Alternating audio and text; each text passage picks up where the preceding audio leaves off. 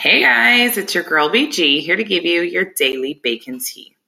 Alrighty, your baking tip for today is I know we have talked about purchasing and having different kinds of pans on hand when you are making your cake, but I read somewhere that it's good to purchase like the 3-inch tall cake pans. It gives you more room to be able to play around with how much batter you want to pour in, so how thick you want your cake to be, how tall you want your cake layers to be.